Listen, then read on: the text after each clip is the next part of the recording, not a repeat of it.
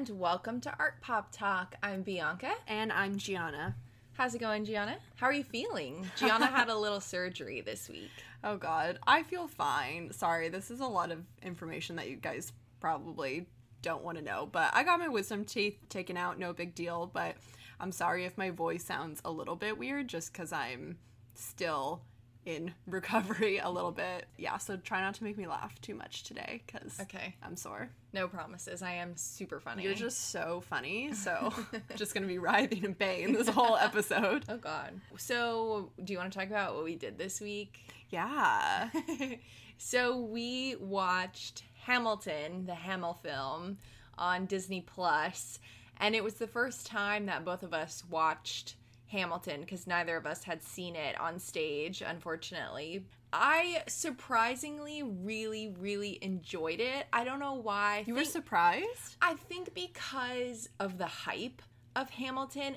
There's something inside me when things get really hyped up, that I start to feel like a little bit of skepticism creep in, because for so long I haven't been able to make that decision for myself. I just hear so many different things. Yeah. But Gianna and I don't know that we've talked about it that much, but Gianna and I love musicals. I think we are a huge musical family. We grew up watching old musicals. My favorite movie for the longest time was Seven Brides for Seven Brothers, which is such a weird movie. It's so problematic, but it's so good. It's really messed up. Like, it's bad. It's bad. It's an interesting film because it's the first movie musical where music was written specifically for a film, which is really interesting. So definitely problematic, but a really important piece of film when studying film history. Maybe we can watch that tonight.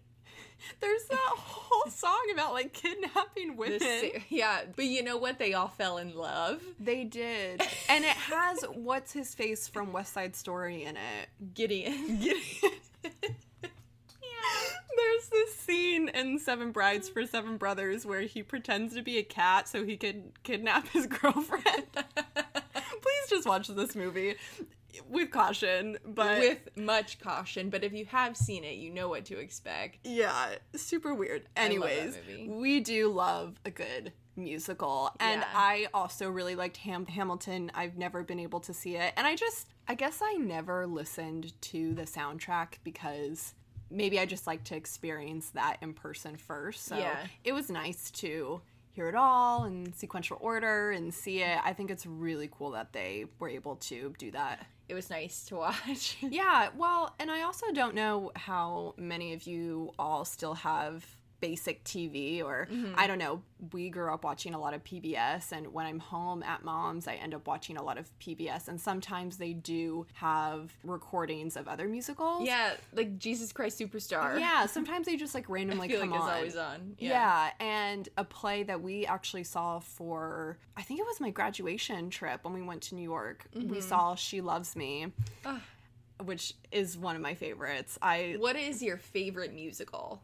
I would say movie or stage production. Okay, well, I feel like I can't even say this because I didn't get to go see the musical, but Don't say you mine. did. Don't say mine. I'm gonna say it. No. Moulin Rouge.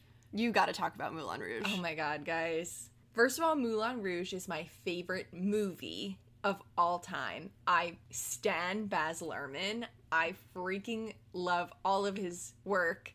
Moulin Rouge is just, oh my God, it's so good. I cry every single time, but for me, it's the perfect movie. It's funny, it's sad, it's a musical, it's beautiful, it's got glitter and costumes and pop culture references mixed with art references. Yeah, with art references. It's literally, it was made for me. Toulouse-Lautrec just hanging out. It was made for me. Yeah. But almost a year ago now, last August, my best friend and we went to see Moulin Rouge on Broadway in New York for our 10-year friendiversary.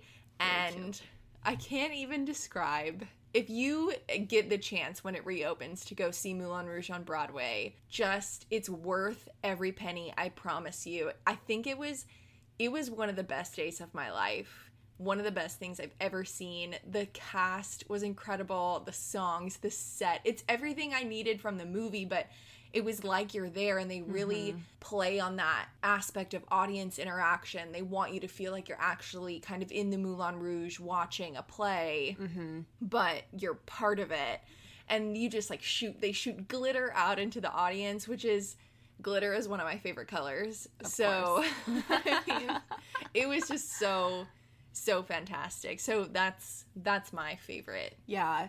I saw On the Town one time with I love On the Town too. Mom and one of my dear aunts, and I really liked that play because it was very dance heavy. Yes. And I've never seen a Broadway show like that. I was talking to Bianca about this earlier. I am like a sucker for that cliche, just pure joy Broadway humor that's just really silly, which is why I love She Loves Me so much. Yeah. To see dance like that was so cool. And I love that movie too. Oh, I know. It's so sweet. So today is kind of bittersweet all around. Today is really bittersweet. Oh, I'm actually getting kind of sad thinking about it. Oh, no. I know. So we are feeling a little sentimental today because today is one of our last episodes is the last episode that Bianca and I will be recording together in Oklahoma. Yes. I am returning to Pennsylvania. We have 2 really exciting exhibitions coming up at work for the fall. So those are about to be installed, and we're doing a lot of prep work for that and getting everything set up to go virtual, and hopefully integrating a lot of virtual tours and things like that. I hopefully will be able to get back into the museum space with precautions, but I am paying rent for an apartment there, and that sucks. So yeah, gotta go back to Pennsylvania, but things to do, people to see, places to go, you know. So I'm a businesswoman. The other reason why we are feeling a bit sentimental today as well is because for today's episode, in the last half, we did an interview at the OSU Museum of Art with a couple of their staff members. Bianca and I both started our careers at this museum. It was truly where it all began.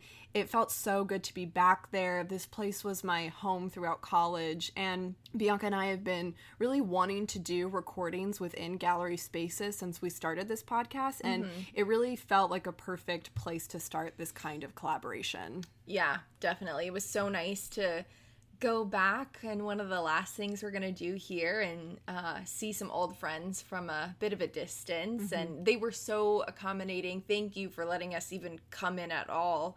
And bringing out the works for us to see and interact with up close. So with that, let's art pop talk.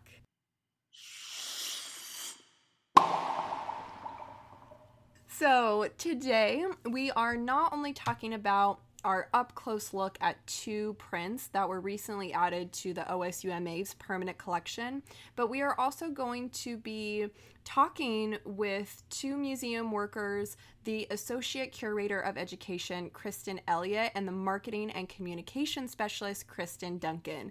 2 incredible staff members and former colleagues of mine that I can't wait for you all to meet. So, Bianca, I don't know about you, but I'm really excited to talk about this art movement today because I feel like it's really on brand for the podcast. It's totally on brand, and it's one of my favorite art movements because, I mean, the satire and critique and no fucks given in this movement is just one of my favorite things. So I'm really excited to start talking about some pop art today. Yay. We have a few more little pop art conversations coming up for you all, but today we are going to talk about these 2 pieces specifically in relation to the OSUMA art collection. We have got Robert Indiana, his Love, Red Blue from 1991, which is an etching on paper. And then we've got Robert Cottingham, an American Alphabet series, The Letter H, from 1997 to 2009. Before we talk about these two pieces in particular, I just wanted to give a little background on the pop art movement, just so we can kind of situate what these two artists are doing within it. Pop art is an art movement that emerged in the 1950s and flourished in the 1960s in America and Britain. They were drawing inspiration from sources in popular and commercial culture and expanded globally throughout the 70s, so this kind of continued to evolve. Early pop art in Britain was fueled by American popular culture viewed from that kind of distance, while the American artists were inspired by what they saw and that kind of lived experience within American consumerist culture. So if you are sitting in an art history class and, it's the first day of your pop art lesson, you are probably going to start with the British artist Richard Hamilton. Of course. How could we forget? Yeah, you really can't. And so, well, you could, but we're just going to continue on that Western art history track. Richard Hamilton created this collage in 1956 that's called Just What Is It That Makes Today's Home So Different, So Appealing? And I think collage is also something that it's not only remained a form of contemporary art and contemporary pop art because you have that direct transference and critique of printed visual culture like magazines and advertisements. But I'm curious to kind of think about how this has evolved with social media, with us seeing ads digitally so much more, how we think about pop art in a new context. But in the 50s, we have this critic, Lawrence Alloway, in conjunction with Richard Hamilton, who are probably credited with coining the term pop art. This was possibly in the context of that Hamilton's famous collage. So in this collage, it was actually made to announce the independent group's 1956 exhibition, This Is Tomorrow, in London. And in the image, we see this kind of buff, muscular dude who's mostly naked, holding this conveniently placed Tootsie Pop. So this movement generally comes as a contrast to the massive, performative, and very gestural paintings of abstract expressionism. Many pop artists created paintings and artworks that mimicked the industrial printing techniques of the time. And this kind of ironic approach is maybe best exemplified by Lichtenstein, who methodically painted the Ben-Day dots, which is a mechanical process used to print pulp comics. We have other artists like Andy Warhol, who actually shifted entirely away from that mimicked industrial painted style, like individually painting those Ben-Day dots, to actually using industrial techniques for mass production. So Warhol began making silk screens before removing himself entirely from the process, well, almost entirely from the process, by having others do the actual printing in his studio named The Factory. Yeah, so this idea of mass production within art and the presence of the artist's idea, but the removal of the artist's own hand, is something that has continued since pop art and is a very common practice, particularly amongst print studios and sculpture studios. Working in both these mediums myself, and while also critiquing a contemporary consumerist culture, pop art holds a huge influence within my practice, as well as just a movement and a topic of interest that I'm very drawn to and intrigued by. So taking someone like Jeff Koons, for example, and Jeff Koons Studios, who is a contemporary artist influenced by pop art, I would recommend watching the R21 video on Koons. It's really funny, I think.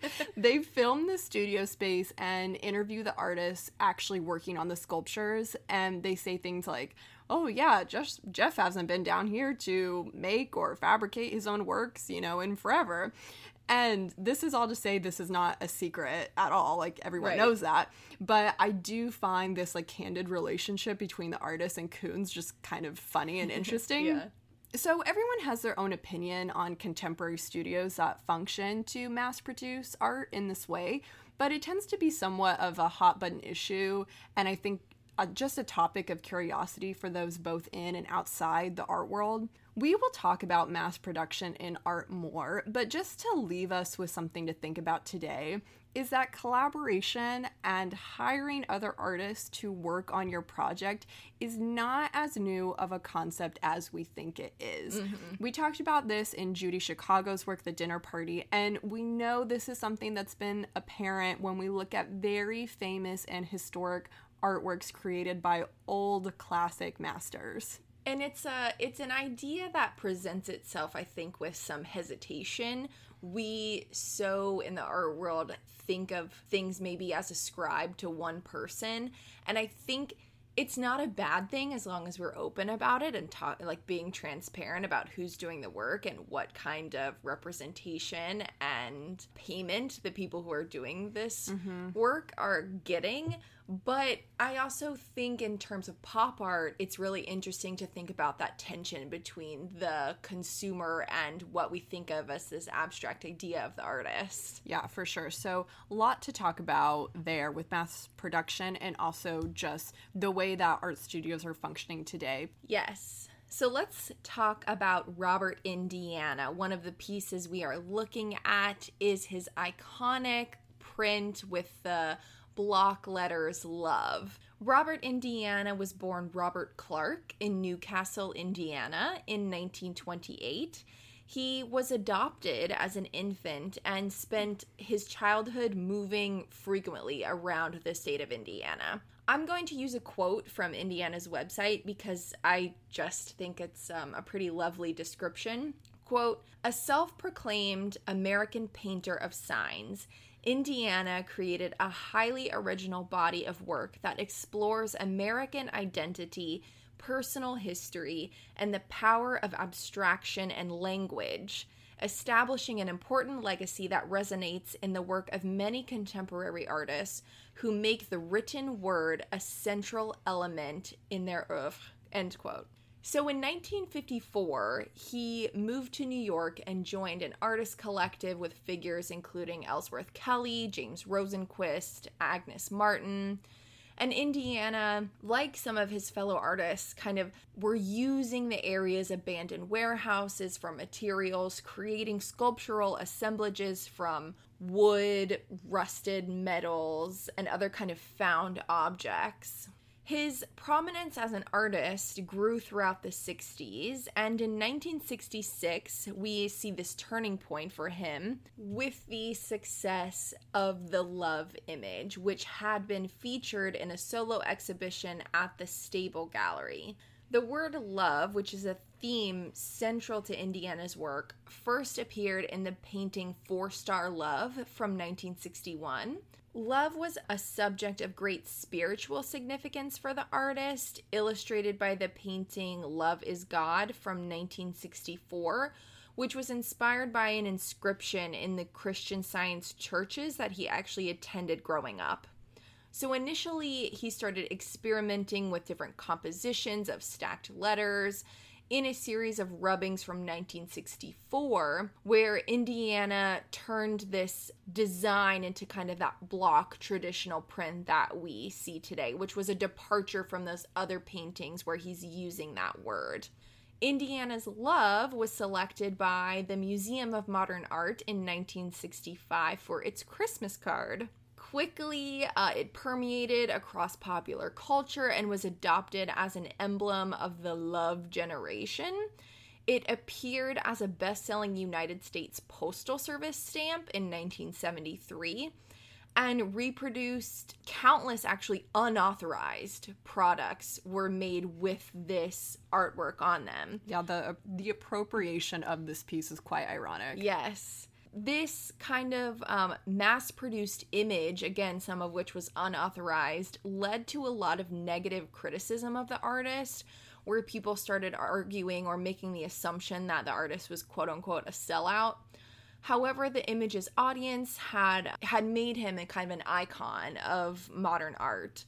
And the universality of the subject to which Indiana continued to return is further evinced by his translation of love into other languages. So he has statues of love in Spanish and Hebrew. Indiana found love through his art and adoration with the public. There's something about this work that is so uniquely transcribed to all of us when we see it. But according to Barbara Haskell, who was the curator of the Whitney Museum of American Art, recognized that, quote, love for Indiana was a dangerous commodity that can die out and lead to disappointment. On one hand, he accepted that love became a symbol that brought him international renown, but for him, love has also had this element of fragility and precariousness, end quote. And although he may not have used this exact identification, I want to acknowledge Indiana's place in LGBTQ plus history as a gay artist. Art historian Robert Storr notes that to be an openly gay man in the 50s and 60s was practically impossible without putting on kind of a series of masks, if you will. He says, quote, Indiana never hid himself completely behind masks. Rather, he was using them as filters so that the thing that was important to him could come through. They would come through very clearly to people who understood and were sympathetic to his concerns, end quote. And Indiana actually just passed away a few years ago in May of 2018. And I started reading about some of this. I wonder what the outcomes of this case were. But one day before his death, there was a lawsuit that was filed over claims that his caretaker had isolated him from family and friends and was marketing, again, unauthorized reproductions or even fakes of his works. That is horrible. It's just awful. I also want to make sure that we say Indiana was so much more than this love work, although that's what we're talking about today. Please go look at more of his artwork. He was an incredible graphic designer, and the way he utilizes text with more than just this word is really fascinating. Despite this most famous image, Indiana did become kind of a recluse later in his life, which may have been because of the situation with his caretaker and art dealers.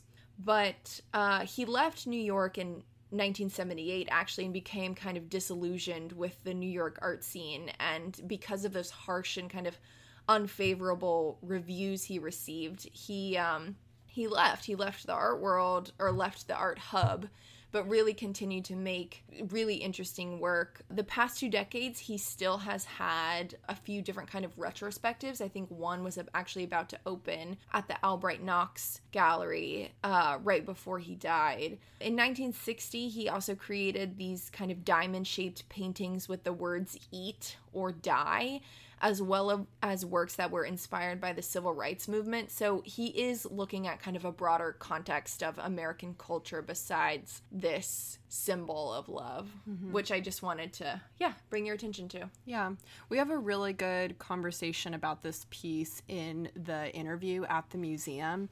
I still am very fascinated with this reproduction and appropriation of love that we see, people have in their home used for home decor or bookends or random things. And right.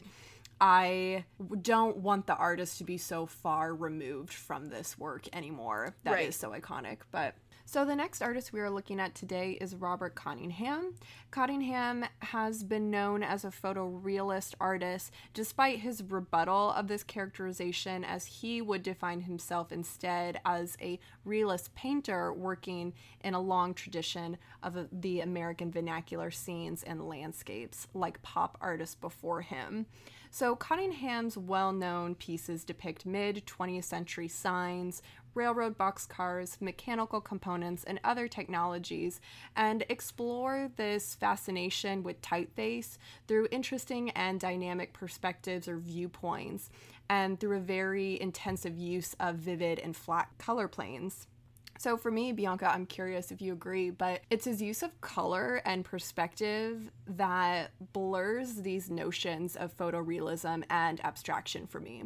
Because the perspective is quite accurate, but when obscuring these flat planes of color, your eyes can't help but begin to isolate these and all these different blocks of colors when you stare at it for such a long time, creating this whole other new image and experience for you as a viewer. Yeah, looking at the detail of his work is pretty incredible, but I love whenever you kind of see this alphabet series as a whole and you do start thinking about not only language and detail of the image and the letters that you're seeing, but when you piece them all together, it is kind of like this compilation of color blocks as well. Yeah. So the piece that the OSUMA pulled for us is Cottingham's lithograph print H, like Bianca said, which is part of his An American Alphabet series printed through 1997 up until 2009. Before we go into talking about the visuals of the print, I wanted to talk about the process of printmaking. You all know, and I've mentioned how trippy the process of printmaking can be.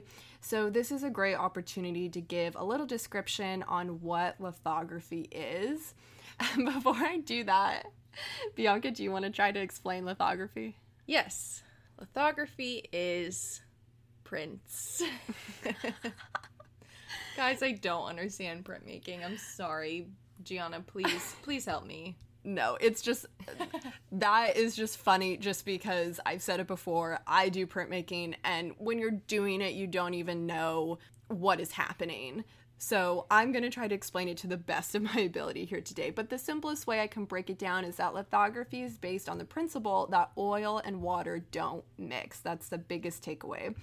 Also, lithography breaks the idea of the traditional rubber or wood block carving that a lot of you are probably seeing on Instagram today, which is known as reduction printmaking, as you carve away your image as you are printing these different colors. But with litho, there's no carving. Instead, you draw with a pen or a Sharpie on a flat plate. And skipping over a couple other of steps on how to handle this plate, essentially, when you are ready to print and roll your ink over this plate, you first spray down the surface with water or a water chemical solution beforehand. Bianca's laughing at me. I don't understand. I don't understand photography either, if we're being honest. I 1000% don't understand photography. How is that possible? Okay, we don't have time for that. Because going off of, again, this principle that water and oil don't mix, your ink will only stick to where your Sharpie marks are or what you have drawn on the surface. So I know that this is still really probably confusing, but after all these years, it still doesn't even quite make sense to me as I said it. But as a printmaker, I think it's really important to attempt to try to explain how it works because, in my opinion, you can't talk about printed works without talking about the process because for me, I think print is process art. No, you're 1,000% right. Thank you for doing the most work and trying to educate an art historian about how prints work because I feel like whenever I write anything, it's like, yes, this is a print. Well, and that's what I've mentioned before, that printmaking is highly revered, yes, yet super not understood and I think misunderstood sometimes. Yeah. So now getting back to the image itself, I love this series because just as the work itself can take on a different form because of the color play and the perspective, the individual print can be read differently when displayed by itself and with the rest of the letters, with the rest of the alphabet. Mm-hmm. And I want to note that the OSUMA has the alphabet series, which was displayed in their last exhibition. But today, again, we are only looking at that one letter.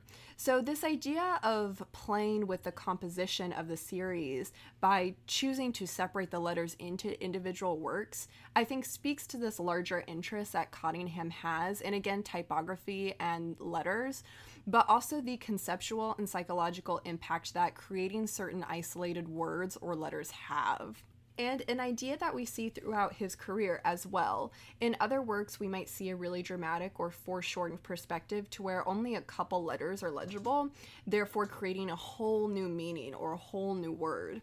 And this piece, we have a dramatic use of cropping and enlarging as the letter is pushed to the up-close foreground that creates this very enigmatic visual chemistry as our mind is going back and forth with interpreting this as a formal letter or as an abstracted form. Ooh, I love that. I love this work. So in doing my research on Cottingham, I kept seeing this comment come up on all these articles or museum pages that I just wanted to address. It says, his crisp, Often, monumental canvases celebrate and accentuate the forms of his subjects while remaining devoid of nostalgia. And it's this devoid of nostalgia part that I'm not quite getting.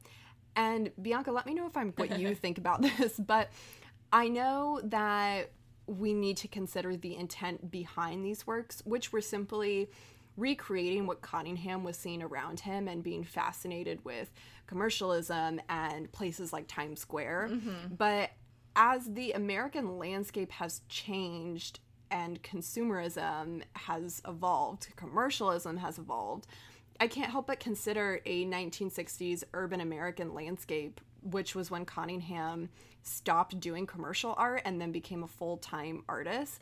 I can't help but feel nostalgic. Yeah. Because one of their super saturated colors, and this is all to say that, again, this is just my interpretation, but I also can't help but think of old Hollywood Technicolor films. We were talking about musicals earlier. I can't help but think of Singing in the Rain, which was a film done in 1950s.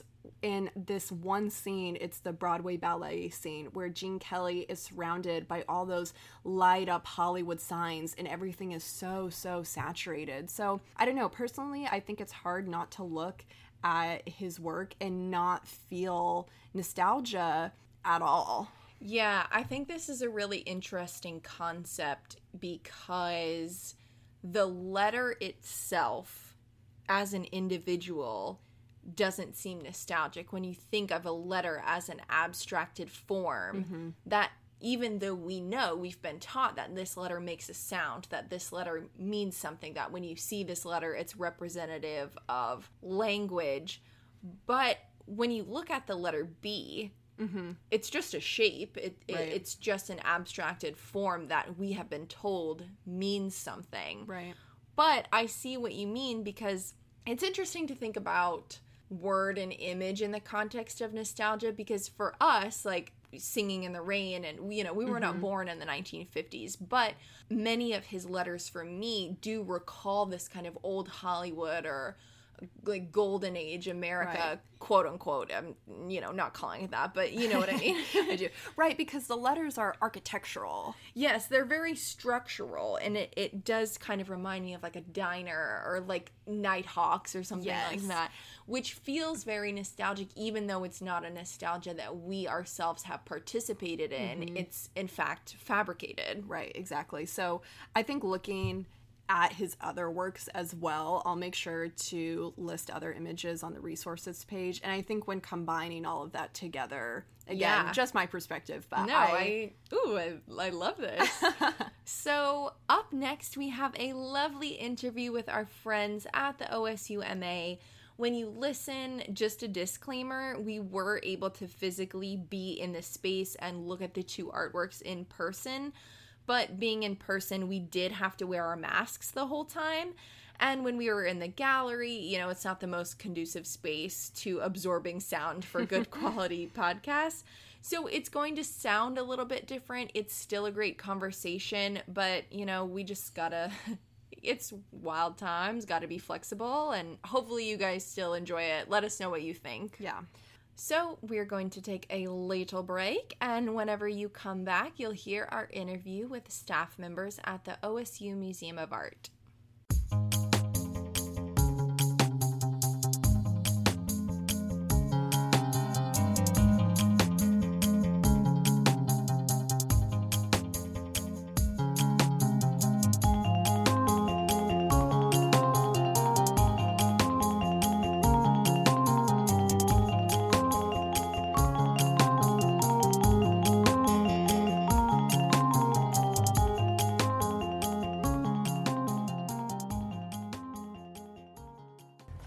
Welcome back, everybody. So we are here at the OSU Museum of Art with two of my lovely former colleagues, Kristen Duncan and Christina Elliott.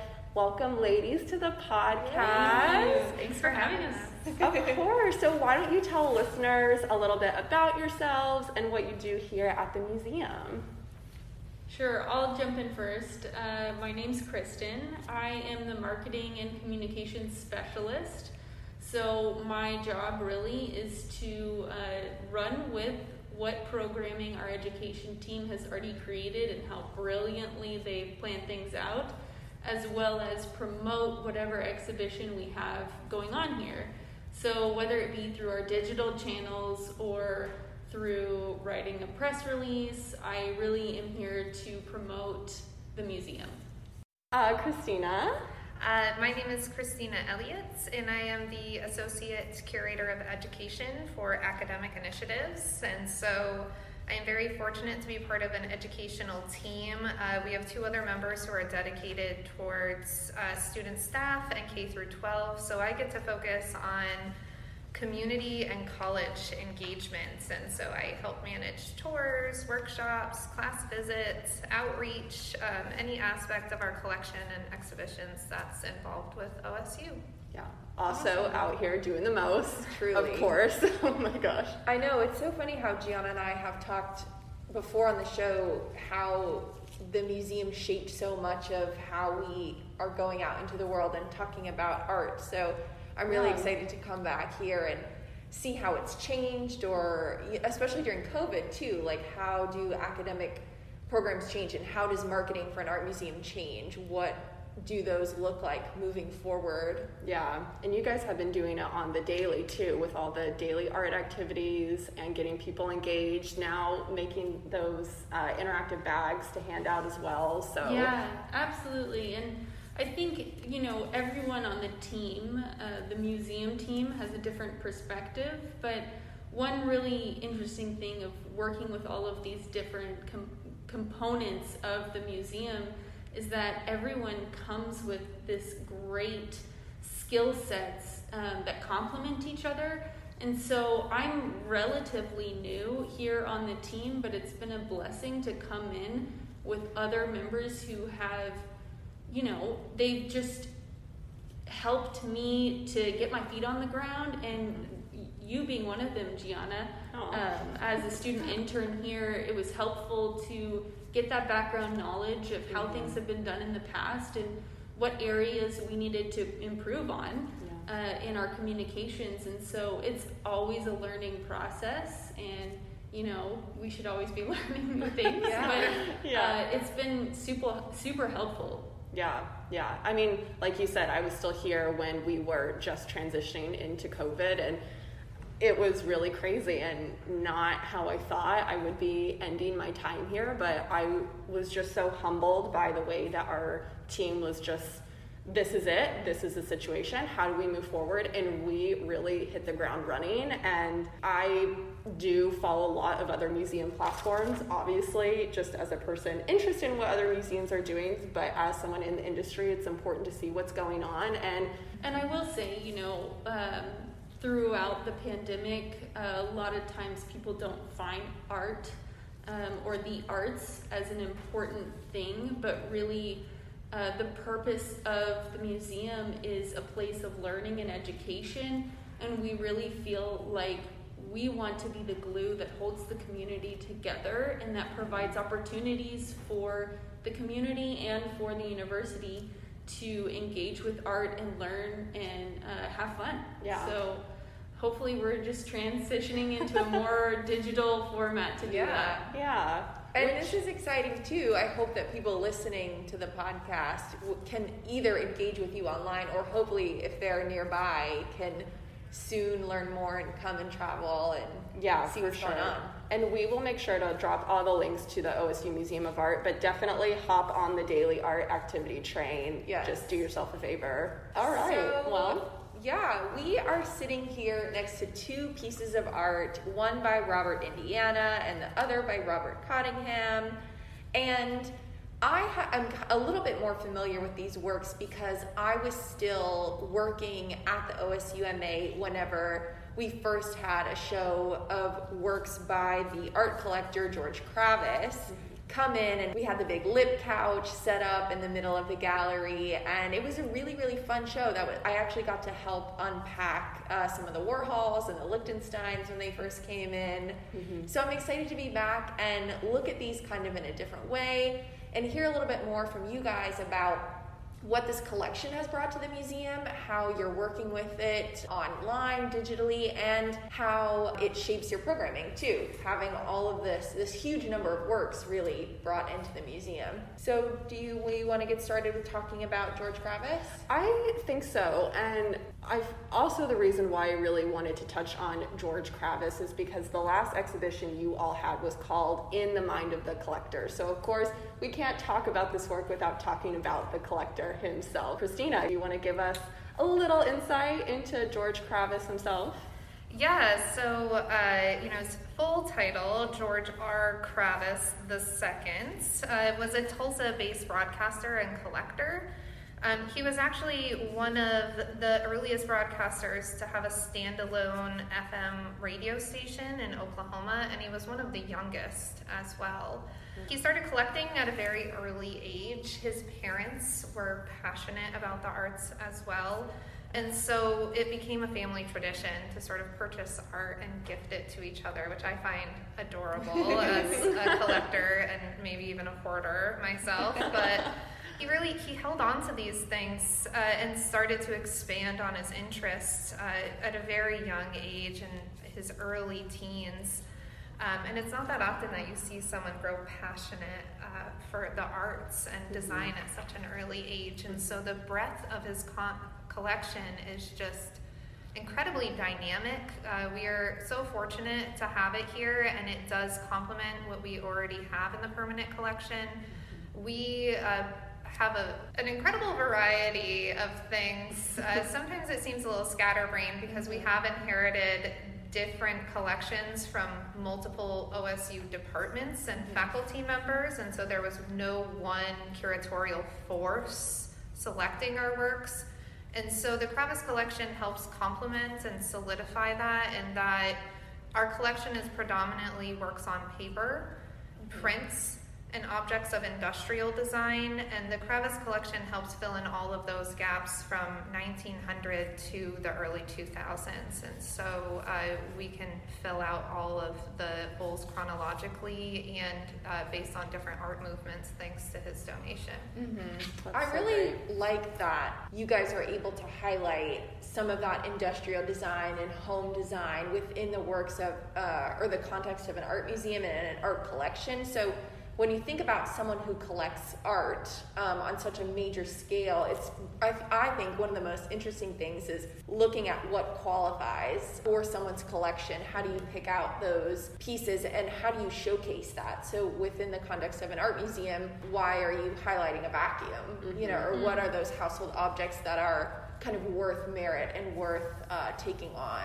And this isn't the first time the OSUMA has done that too. I remember we had an exhibition here that was showing the history of cameras, and it started all the way to the Brownie, and then it had an iPhone in it at the end. And when we led tours, it was that idea of thinking about one day that iPhone or the device that you have in your pocket will one day be in a museum. So it goes back to the idea of art is an object and breaking it down to those fundamental roots. I think that we talk about a lot on the podcast. Yeah. So do you guys want to tell us more a little bit about the OSUMA's relationship with Kravis and how you were actually able to obtain a large portion of this collection? Yeah, absolutely. I know in 2017 you referred to an exhibition that we had done that featured a lot of Kravis's collection, and that actually took place when he was still alive. And that exhibition was called Oklahoma and Beyond. And our curator, our associate curator here at the museum, Arlette, had formed this relationship and friendship with George R. Kravis. And when we hosted that exhibition, it was really one of the first times that Kravis had ever had his works of art displayed for the public. And he got a great kick out of sharing his collection and it being an educational purpose. And so through fostering that relationship, we became one of very few institutions that was able to get a part of his personal collection upon his passing. When he passed in 2018, I believe, we worked with his close family members who were deciding on where his collection was going to go. And so I think he had over 5,000 pieces in his personal collection, which is just mind-blowing. It's crazy. And we were so lucky enough to receive over 700 of those pieces. And so it's just been a huge asset to us, and we are eternally grateful for the Kravis family and for George R. Kravis II to have this mindset of sharing his collection and for it to live on and have a purpose of education. And so that was just a little bit of the genesis behind us and the relationship that we had. I don't know if you have anything to add, Christina. The fact that our chief curator of collections, Arlette Cleric, has a concentration as an art historian in industrial design and the history of graphic design was... Her and George were two peas in a pod, and they became really good friends, actually. Our director, Vicki Berry, and Arlette went on numerous different trips to museums, to New York with George, to discuss aspects of the exhibition or his collection or loans or just to go see art, and they became very close. And I think he knew that not only was it going to a university museum, but it was going to people who would really... enjoy it and utilize it to its fullest extent. Mm-hmm. Absolutely. I sat in on a few of the tours with Arlette as the curator from this exhibition, and it just reminds me of, she has so many incredible stories about George and about specific things in his collection and when he chose to collect them and why. And his dog Zephyr. And his dog, yeah, and his dog. And one thing I was going to probably have Christina talk about was just Arlette's purpose behind designing each gallery in the show, and her purpose behind the title, In the Mind of a Collector, and how she kind of formulated that idea. Mm-hmm.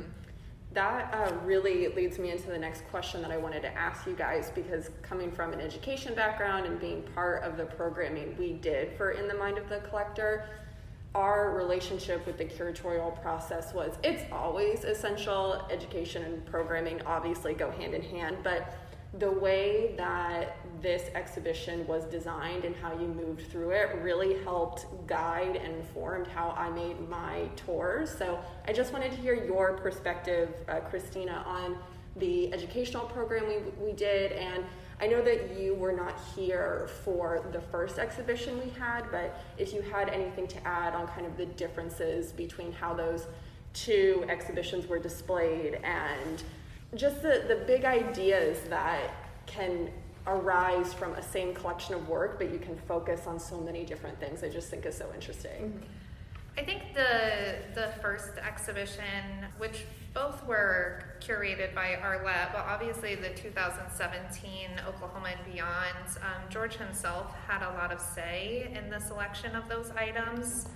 And like Kristen said, it was the first time. He did have a warehouse in a design center, he dubbed it, and he had a private independent contractor curator who was helping him sort everything and acting as a registrar, but nothing was fully displayed. So it was the first time he saw a majority of it in one place on the walls and not in boxes. But during that time, I was here and I actually went with our PA, Audrey Gleason. We got to go to the design center and it was almost overwhelming. Was it magical? It was this kind of like almost like a cabinet of curiosity type environment when you see like big paintings, you know, in these shelves and holders, and then when you turn the other direction, there's like teapots and spoons everywhere. So that kind of mishmash of objects not on the wall was also really interesting to kind of see in the flesh. Yeah, the whole warehouse was like,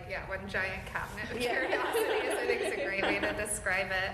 So I think the first exhibition kind of took on that feeling too. I think George was more enthusiastic about sharing the works of art, and we have Stillwater Medical and OSU here, but Payne County is also a very rural area, and so being able to share these types of works that some people never see in their lives or have to travel to really big cities in order to interact with. I think that really got him pumped up, and it was more about focusing on the works of art and sharing those with the community was the drive of the first exhibition, where the second exhibition, it was still part of our motive. We had a lot of lessons and activities that were based on specific works and their background or associated artists or movements.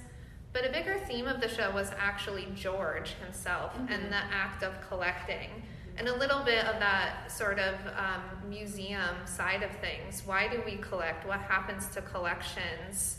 How do collectors influence museums or the art market or artists themselves? And so a lot of the programming, I have to give Gianna and Kat all the credit for creating Cherished Possessions, because it was like right before I got here. That was like 10,000% all Kat. Like, again, just another queen at the museum. Like, and a great way to get people interested in the idea of objects. Like, in all ages too. I remember we had this gentleman come in, and he just happened to have like all these cameras in his car.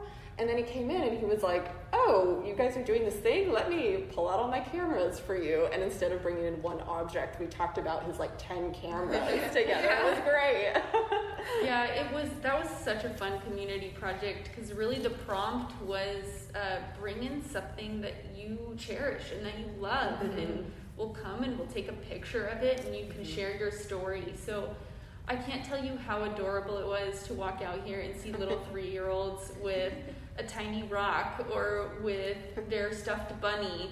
And then also it translated so well to other age groups and kind of hearing what people's personal story was. Oh, yeah. Stuffed animals were coming from every age demographic. It doesn't matter. Everyone's got a favorite story. Oh, I still have a stuffed animal. Sure. What's your stuffed animal? Our older sister Adrienne made it for me. She gave it to me for my birthday when I was little. So it's like a little green bear. Cute. Yeah. I like having the public think about objects that they collect in a museum studies mindset without, people do that naturally, but you only learn about it really in that academic context when you take an art history or museum studies class. So I really like the idea that you all were bringing in people from the community and having them just think about what the stuff that they have in their home, or when you go out and you buy something. I love thinking about how things in the museum connect to you outside of the walls of a gallery.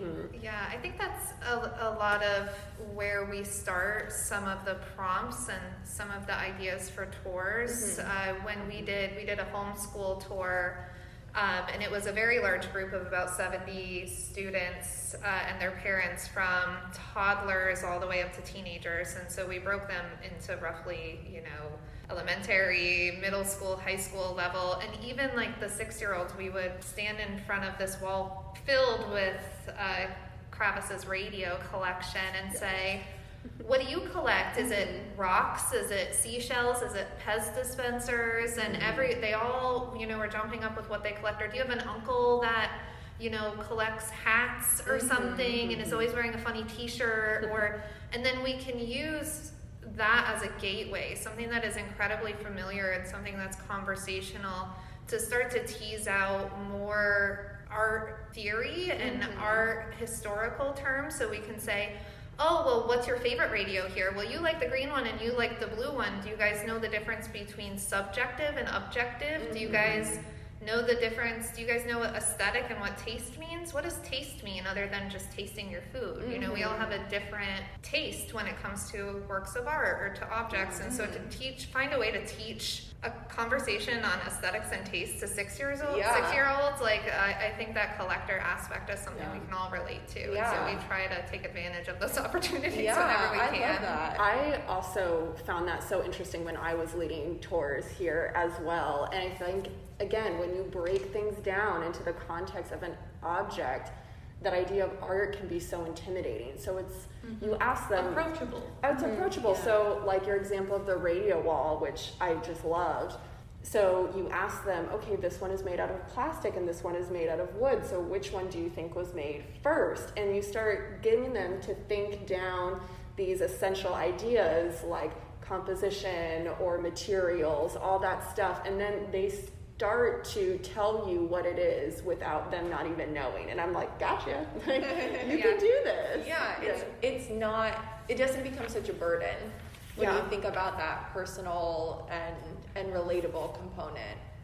Yeah, we try to trick people into doing formal analysis whenever we can. If we walked in and said, okay, we're going to have a formal discussion about the qualities of this work of art, people would hightail it out of here. Right. But when they leave, they don't realize they have actually had, they've done some critical analysis of a work of art visually, even if they didn't think so. Yeah, so everyone listening to Art Pop Talk, this has just been one big gotcha. So, sorry. Okay, well, I want to talk about, from a programming standpoint, you were able to implement these different thinking strategies and conceptual ideas when thinking of something as simple as the alphabet, because I know you did so much, and Kat did so much with this alphabet series in the exhibition. So it was just so cool. I just want the world to know about it. Yeah, sure. I guess I'll kick that one off. Kat came up with this brilliant idea of putting out this large magnetic board that we have. It's actually quite beautiful. It's got this metallic finish to it. And she created a crossword puzzle. And what we did was we just reproduced each alphabet letter in a tiny magnet form so that you could solve this crossword puzzle on this interactive board. And it's such a brilliant idea of creating an activity that helps you engage with the artwork itself, but then also having these prompts to appreciate these prints, whether it be a 6-year-old or a 60-year-old, of the detail that went into the creation of these Cottingham prints, and the thinking behind why we kind of displayed them the way we did. And it was such a fun activity. We had a lot of kiddos that really enjoyed it, but even adults enjoyed this activity. And so there was a lot of people taking selfies with the crossword board, and so next time we have to have more Instagrammable moments in the next exhibition. You know, you've done good when you got people in here like taking selfies. And I think another inspiration or thought behind bringing that into the gallery and not just having it as a part of our educational space was having this relationship between education and fun and also the art. And so bringing those activities and having that interaction right inside the gallery really is a huge part of our mission statement to educate and have fun while we're doing it. And so we didn't want everything to be super stuffy where you're just come in, you look at art, and then you leave, and you don't remember it 2 weeks from now. And so that is definitely something that she did a great job on. And that exhibition was fun. It was colorful. It was a treat to the eyes for kids and adults. So I'm a sucker for anything interactive, but as someone who works in our art lab here, which I believe I've talked about before, which is the museum's creative space, but the creativity doesn't only exist in the art lab, and it's our job to try to bring that into the gallery space. So, and that was great, and it was a whole space, and it was a whole wall dedicated to this interaction, which you just love to see it. Yeah. That's all I'm saying. I wanted to talk a little bit, just since I have been thinking about Robert Indiana in preparation for this. One, kind of, because we're looking at the Love print, it's so recognizable, but I think maybe there's a little bit more context behind the artist himself that we don't get a lot. So we had talked about queering the museum on a podcast before, and how this Love print might lend itself to something like the education department and queering the museum.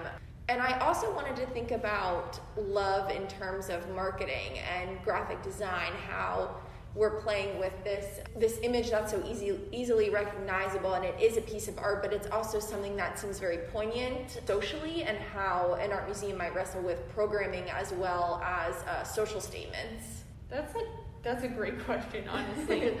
Yeah, I think, we've talked about this in the past couple of weeks, but really a huge thing that we're proud of here at the OSU Museum of Art is one of our value statements is diversity and inclusiveness.